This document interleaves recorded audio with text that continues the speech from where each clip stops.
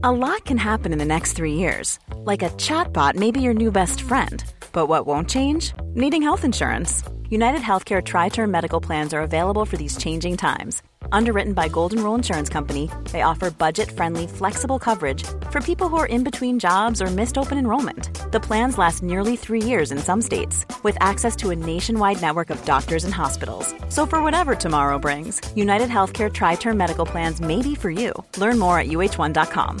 Hey, I'm Ryan Reynolds. At Mint Mobile, we like to do the opposite of what Big Wireless does. They charge you a lot.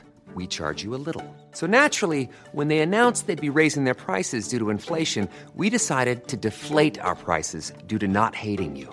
That's right. We're cutting the price of Mint Unlimited from $30 a month to just $15 a month. Give it a try at mintmobile.com/switch. $45 up front for 3 months plus taxes and fees. Promo rate for new customers for limited time. Unlimited more than 40 gigabytes per month. Slows full terms at mintmobile.com. I'll start with a trigger warning.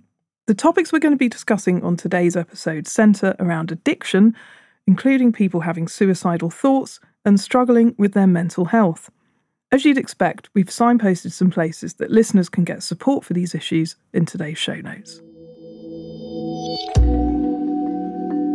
In 2016 was our first crypto addict, yeah? And he had made £750,000 on Bitcoin. That's Tony Marini. He treats people with addiction. And lately, lots of the people coming into the centre where he works aren't just there for alcohol or for drugs, they're addicted to trading crypto. Now, where that took him to was getting addicted to painkillers, alcohol, cocaine, sex, and it took him back to his normal gambling and lost £1.5 million altogether. That is where the crypto took him. Into everything, almost dying, having seizures. That's where it took him to, and that's the reality. Welcome to Money Clinic, the weekly podcast from the Financial Times about personal finance and investing. I'm Claire Barrett, the FT's consumer editor. The case that you just heard Tony Marini speak about raises a big question for the government. Should crypto trading be regulated by the Gambling Authority or by financial services regulations?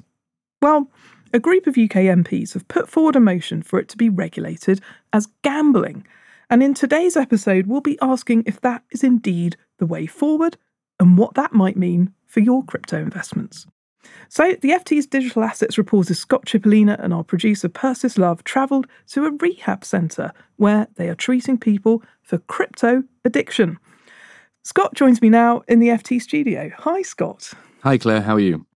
Well, where do we start? Rehab where they treat crypto addiction. What's going on here? Yeah, well, as you said at the top of the podcast, Claire, there is a bit of a conversation that is being had right now in the UK about whether or not the crypto industry should be regulated as a traditional financial service or as a form of gambling. And then just about a month ago or so now, there was a cross-party group of politicians in the UK, as you mentioned as well, that suggested, in fact, this stuff should be treated as gambling. And the authors of that report suggested that it effectively isn't a legitimate financial service. It's something that should just be considered, on par with other forms of gambling. So with that being the sort of broader context for the story, I wanted to go up to Edinburgh to a clinic that's called Castle Craig. And, the clinic, as you mentioned as well, treats folks that struggle with all forms of addiction. But over recent years, there's been a significant uptick in people that have gone through its doors struggling with crypto trading. Now, I'll ask you more about the regulation side of things later. But first, Scott, tell me about the Castle Craig Centre. What was it like?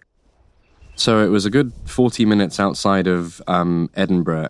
And it was this grand, idyllic setting in the Scottish countryside, very secluded, this 18th century, residential centre with alpacas in the hills in the distance. It sort of reminded me when, if anyone listening has watched the show Traitors before, it kind of looked like that. Maybe here's a door. You walk in and it's what you would expect really from an 18th century residential home, other than the fact that you're struck immediately by the fact that there are, patients living there that are really struggling, that are, some of them are at the very lowest point in their life. front desk is? You walk there, and you go right, and you go, you see the nurses. So it's a residential centre? Yeah, it's a residential centre, yeah. People stay there for, on average, about 6 weeks, but some folks stay there for a lot longer, potentially even 6 months or so. And on average, there's about 70-odd folks that are being treated for all kinds of addiction at the centre. And what kind of treatment goes on? So one of the highlights, for want of a better phrase, for the trip was being allowed to sit in on a group therapy session. We're going to look at the gambling and the crypto and the difference between the... And in that session, the folks that were in the room with us, they sort of bared their soul in a sense. Like, I don't want to sound too dramatic, but they were really transparent with their emotions, with their feelings, with their really personal struggles. And again, they told us about how trading crypto had, fueled some of their addictive behaviors and had taken so much from them. So we'll just start as normal. My name's Tony. I'm a compulsive gambler, addict, and therapist. So, we headed into the group therapy session in this grand drawing room. The windows were open. It was a gorgeous day. You could hear the birds chirping outside, and it was very easy to get distracted again by the environment. But, immediately you were brought back down to earth, effectively. You had a group of 8 to 10 patients who had gone through some of the lowest points in their life and were really struggling. Hi, my name is Scott. I'm a reporter with the Financial Times. Thanks again for having me. Okay, excellent. So welcome, everybody. Were there any moments during those group therapy sessions that really stood out to you? Yeah, it was a story of one patient in particular. He was about 30 years old, a big guy who looked like he was, really into the gym, worked out a lot. His name, much like the rest of the patients, isn't going to be used for confidentiality reasons, and he spoke with particular clarity about the struggles of addiction to crypto trading. So I was an alcoholic I've been an alcoholic for about 10 years now. I had a brief spell of sobriety for 3 months where I hit rock bottom when I had to be rescued by 999 because I was choking on my own blood and vomit after a big night out. During that period of time, I went to AA, managed to get sober during that 3 months. I just had such a big hold on my life where I was drinking so much that I was just trying to do everything possible. So I was going to the gym loads, but I also got into cryptocurrency trading and just trading on the markets in general, because it's just so easy to do. Like, you just download the apps and you just chuck a load of money in there and you just play around with it. And at the time, it was just like really interesting because I had a sober mind for once, and I was just like, oh my God, I've got a sober mind. I can do so much with my life now. I was like, oh my God, I can do research this, I can research that. I was just reading online, like going deep into Reddit and going deep into like Twitter and trying to find out as much information as possible. Most of it absolute bollocks. And then I was just dishing out cash into different places and made a bit of money, got that high, that like adrenaline that you get with it. And of course I just lost, as most people do, we lose it all. And then we're left with like that guilt and that shame that you get. At this point, Tony replied, he's the therapist leading the session. Did that, losing all of that money, having all of, that difficult emotion, the feelings, did that take you back to alcohol? Yeah, it's the exact same. I felt the exact same feelings. And again, you get the denial as well. Denial crept in. I was like, I'm just not good enough at this game. There are people better than me that are doing this. They didn't do it for longer. They've been doing it. They know the tricks and the terminology is better than I do. And so you just keep on doing it. And it's the same cycle of denial, same guilt, same shame, same denial. Your emotions are so attached to like what the graph is doing any one day. And especially with crypto, it's just like it's 24/7. Like, so you're losing sleep over it. I'll be checking my phone at 3 a.m. It's like, is it going up today? Oh my God, is it going to go? What's the next 6 hours going to look like? And you lose sleep over it, and it absolutely wrecks you. So that's why I stopped doing crypto and worked on the normal trades. It's a full-time job. Mm-hmm. It is a full-time job, gambling, playing crypto, research, all of that. So much time. Probably about 8 hours a day, every day, 7 days a week. And then you're on Reddit, reading about it, reading white papers, reading everything I could about it, just so I could make a more intellectual decision about where I was going to shove 3-4 grand. Yeah. It was just ridiculous. Like, what an absolute waste of time. That was time I could have spent on my relationships, time I could have spent with my family, time I could have spent with my friends, times like better energy that I could have spent doing better things that would have given me more fulfillment in my life that I completely wasted. Wow. Wasted my money and wasted my time and effort that would have given me more fulfillment and value. Scott, listening to the story of that crypto addict, what does his case tell us about the nature of crypto addiction? I found it very interesting that of the 300 or so people that Castlecraig has treated over the years, the vast majority of them are men. And that's not to say that women couldn't become addicted to trading crypto, but for gambling, the percentage is about 85 to 90%. So that's a really significant dynamic, I think, that's at play here. And another thing that I would like to add is that, we hear so often from folks in the UK about how there is this need to establish London as this hub for crypto innovation. And that's not unique to the UK. It happens in many other jurisdictions around the world where people are eager to sort of embrace this new technological innovation that is crypto. And effectively no attention is being paid to this as a mental health crisis and to folks like the patient that we've just listened to, the stories that they have to tell and the struggles that they've been through. And I think that's tragic. That's just awful. The patient that we heard from earlier said that his addiction started out as alcoholism. Is it common, Scott, that crypto addicts also get addicted to other things? Yeah, so it's kind of like a two-way street, right? So yes, alcohol and other forms of addiction can fuel a crypto addiction, but then a crypto addiction can, bring them back to, maybe pre-existing addiction. So say you lose a lot of money, patients would say that then, they would turn back to alcohol, they would turn to drugs. And even if their crypto bets would work out, at least in the short term, if they made a bunch of money, there'd be a sense of celebration. Be like, right, well, I've got another 300 quid in my back pocket for this Friday. I can go and spend that on whatever it might be. With all of the addicts that you spoke to at the centre, what stuck with you in terms of how they got addicted to crypto? What is it about crypto that makes it a problem for people? I think the fact that it's kind of really gamified. The crypto markets trade 24/7. You can buy Bitcoin at 4 a.m. on a Sunday and no one is going to stop you. It's constantly accessible to some folks and it's particularly volatile, unlike some other traditional markets, which means that people that are predisposed to addictive behavior are going to find a lot of appeal in those sort of facets of crypto. One thing that stood out to me when I was at Castlecraig was one of the patients said, whenever he saw green, i.e. the little sort of green tick on an exchange website that showed that his investment was going up rather than down when it would be red, he said, whenever I saw the green, I knew I was in the money. I'm in the money, and that definitely made me want to keep going because it was like, oh, this is profitable, Yeah, it's green, it's green, it's profitable. And I knew from then, like, that was definitely an urge for me because I knew, it just knowing that it was working was enough to make me go, right, okay, there's something interesting about this, right, I need to keep on the ball with this. Yeah. It makes you think that you're good at it as well. Yeah, I've done it right, it's working. You have no clue what you're doing. No, absolutely not. You're just like, well, I think I'm good at this. I've obviously researched enough. I've spent enough hours of my life researching. And it just sort of created this snowball effect.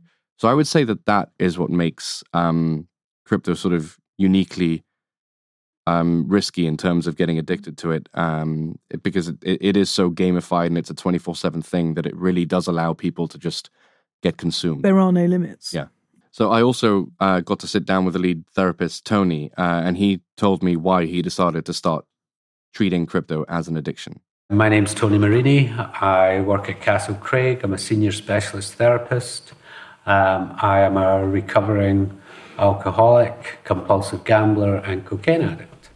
Tony's been working at Castlecraig for the past 10 years. He trained to be a therapist after he actually went into recovery from his own addictions. Could you tell me a little bit more about, the pattern that you've perceived, right, between people that have been addicted to crypto trading and people that have got addictions to traditional gambling, sports betting, maybe something like that? In our brain, we have like the pleasure-seeking part of our brain, okay, and that's at the front part. And what happens is that the adrenaline, the endorphins, and the dopamine start to fill that up, and we want more. Now, if you're seeing that green marker, and you're thinking, God, you know what, I'm making money here, you produce more and more of the endorphins and the dopamine, and we want more and more of it. If we get the red, So we're losing money. We still produce that, but we need to chase it. We need to chase and say, right, okay, I've lost this, but I need to get that money back. And we start producing the same. So it doesn't matter if you're winning or losing. We want to do it more and more and more. Tony says a gambling addiction takes a toll on people's finances, their mental health, and their relationships. And he says the exact same struggles appear with folks that are addicted to crypto trading. It's exactly the same as gambling. Relationships start to drift away. Late for meetings, social anxiety, self-confidence, self-esteem, self-worth is largely put down. But once we cross that line into the desperation, the complete dependency of that use, whether it be crypto or gambling, it takes us into the inability to identify real life for what's fake out there. The suicidal ideation, I don't feel worth it. The world would be a better place without me. Self-harm, we're starting to see a lot more of that coming in. What do you think gambling regulation being applied to crypto could actually mean for both the industry and investors? So I think if crypto was regulated chiefly as a form of gambling, it would likely mean the whole 24/7 nature of crypto trading would take a significant knock.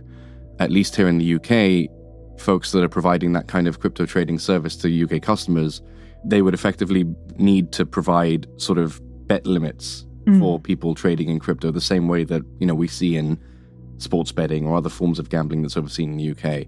And that, again, is quite anathema to the argument for crypto in the first place. This is 24/7, it's totally up to you what you do with your money, and it's total unfettered financial freedom. So I think that is something that would change. There would be, I would also say, a much heavier emphasis on consumer harm. And again, to be fair, the FCA have repeatedly said for years now that if folks were to invest in crypto, they should be prepared to lose all their money. But let's be honest, how many people, ordinary people on the street are reading FCA warnings about crypto? I would hazard to guess not very many.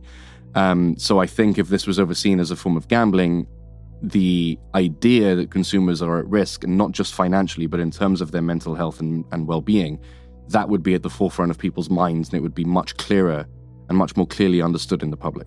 And then, of course, whenever you see adverts on TV for gambling, whether it's sports betting or online casinos, there are always helplines and websites which are advertised at the same time for people who do have a problem with gambling to get help. Yeah, absolutely. And I think that's, you've reminded me of somebody else that I spoke to for this story who deal with folks that struggle with all forms of addiction as well. And they told us, they don't see very many people that come through their doors addicted to crypto. And they were wondering why that was. And they said it's probably just because they don't consider this to be a mental health issue. They don't realize that they're addicted to crypto.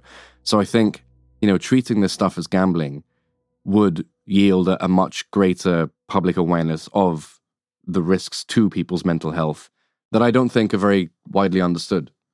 Now, what about the people who say, well, I invest in crypto and I'm not addicted?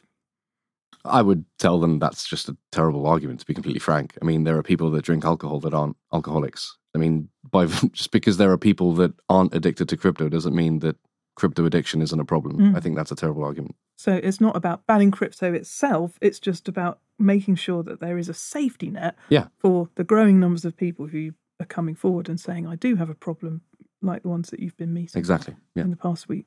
Now, I mean, playing devil's advocate here, there are people in the centre who are being treated for other forms of addiction to trading different things, like it could be stocks and shares, it could be contracts for difference, another very high risk yet regulated form of investment. But the way that they're regulated, the warnings that go out to investors at the moment, because we don't know how to define or regulate crypto, none of those rules apply, whether it's a high risk investment or gambling on an app. Yeah, and to be fair to the regulators here in the UK, the Financial Conduct Authority, the FCA, they have warned consumers repeatedly that if they were to invest in crypto assets, that they should be prepared to lose all their money. Quite literally, that's what they've said, lose all their money.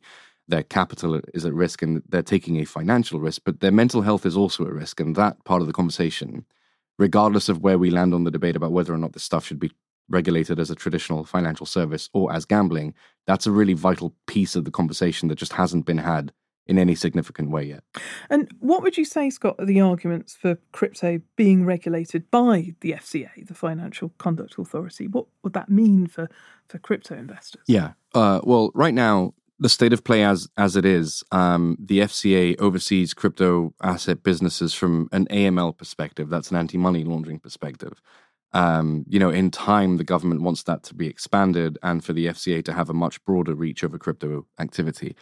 And of course, there are other risks that many would argue that the FCA is best placed to dealing with. And those are, other than financial crime, but also financial stability risks.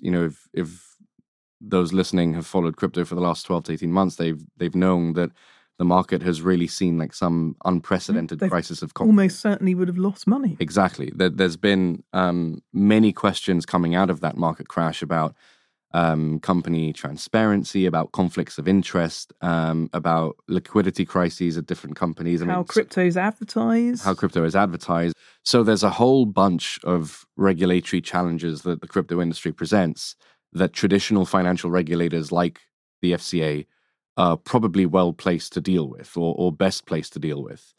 And then there's also a question of resourcing. So in the UK, if crypto were to be adopted as or considered a form of gambling, it stands to reason that it would fall under the remit of the Gambling Commission, which is the staff size, as one simple metric, is much smaller than the FCA, as is its funding. So there's a practical concern here as well. Like, whoever you put the crypto industry to and whatever regulator, exercises authority over it needs to be, like, in terms of staffing, well placed to deal with all those challenges.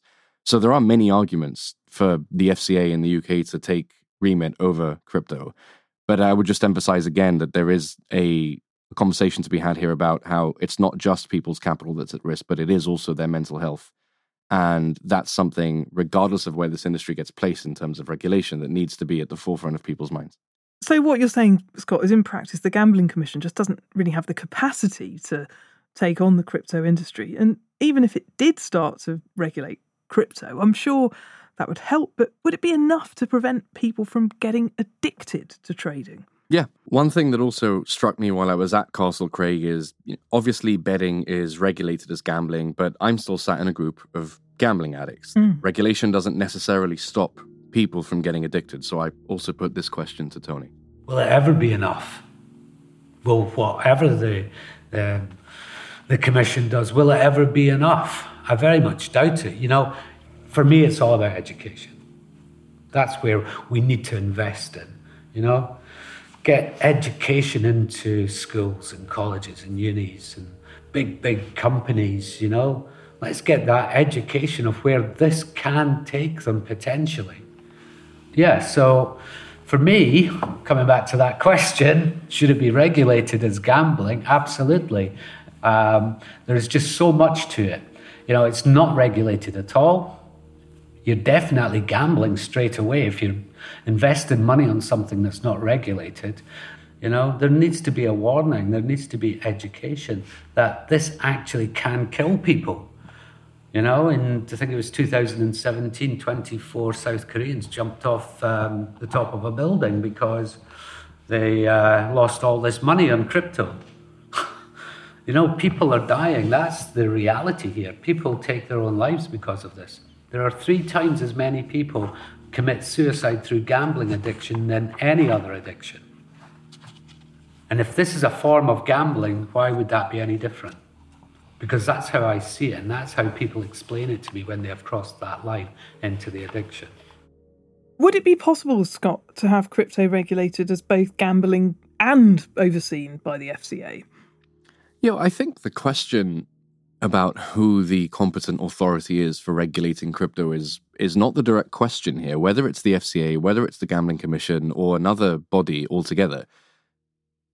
The fact of the matter is there are all sorts of regulatory challenges that the crypto industry presents. Gambling addiction is not the only one. So really the question is, whether it's the FCA or another body, this stuff needs to be at the forefront of those regulators' minds as well. It's not just, the regulatory challenges that are posed by traditional financial services also present in crypto. It's that based on the stories from what we've heard at Castle Craig, there is a unique risk presented by crypto by virtue of the fact that it's a 24/7 market. It's an incredibly volatile market. It's very gamified. All of those factors mean that it presents a unique risk to people that are predisposed to addictive behavior. And that needs to be captured by any regulation that seeks to govern this industry and by any regulator that seeks to oversee it. Well said. Scott, did you ask the patients that you met in the therapy session what they thought about how crypto should be regulated? Yeah. Perhaps unsurprisingly, they in unison effectively scoffed at the idea of Westminster trying to establish London as a hub for crypto innovation. They thought that was, not a very good road to go down. They also, were very firmly on the side of this stuff needs to be overseen as gambling. Many of the patients, we've heard from some of them during the podcast, said that they thought they were making a wise investment, and then with time, they came to feel that they hadn't done that. And I'll put one quote, which is what we ended our story with, which I thought was just really striking when I asked people what they thought about whether or not this should be gambling or not. And one of the patients at Castle Craig said, put gambling and crypto side by side. Put the two of them side by side, look at the repercussions of both of them, look at the severity of both of them, and tell me they're not the same. That, I think, captures in a nutshell what the folks at Castle Craig thought. Well, thanks so much to Scott Cipollina, the FT's digital currencies correspondent, who brought this story to today's show. It's been a pleasure having you in the studio. Thanks, Claire. And if I can just add, if any listeners want to find out more about the crypto industry and learn more about the FT's crypto reporting, they can subscribe to the FT Crypto Finance newsletter, which I write every Friday. It goes out at 1:00 London time. The link for subscription will be available on the episode show notes. All right, so we're going to end in the usual manner, okay? So, and we just say the Serenity Prayer. We're not religious in any way, but we just say this, and it's a God of your own understanding. So, God, grant me the serenity to accept the things I cannot change, the courage to change the things I can, and the wisdom to know the difference. Well done, guys.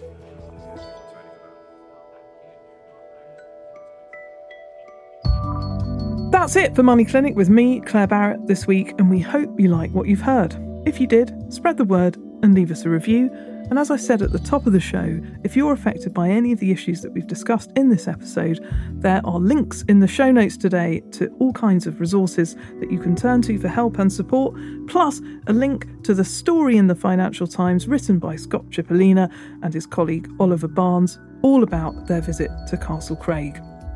We're always looking to chat with people about their money ideas for the show, so if you're interested in being part of a future episode and are looking for some expert money advice, then email us, money@ft.com.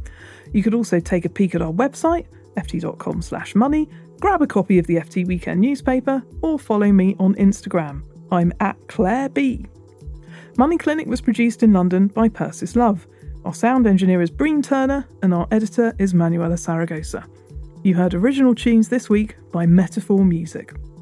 And finally, our usual disclaimer, the Money Clinic podcast is a general discussion around financial topics and does not constitute an investment recommendation or individual financial advice. For that, you'll need to find an independent financial advisor. That's all the small print for now. See you back here next week. Goodbye.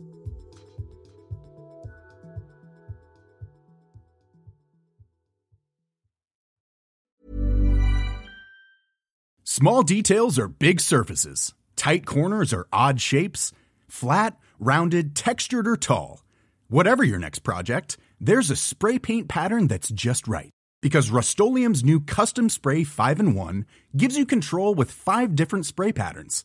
So you can tackle nooks, crannies, edges, and curves without worrying about drips, runs, uneven coverage, or anything else. Custom Spray 5-in-1. Only from Rust-Oleum. Here at Bellingcat, we get to the bottom of things. From a global crisis to an underreported event, we find the facts using publicly available tools and resources, uncovering what is hidden on and below the surface. We connect the dots using social media posts, satellite images, and public records, and empower others to do the same by sharing how we do it. The ability to do so is only made possible by our readers, supporters, and community members. Care to join us? Learn how at bellingcat.com.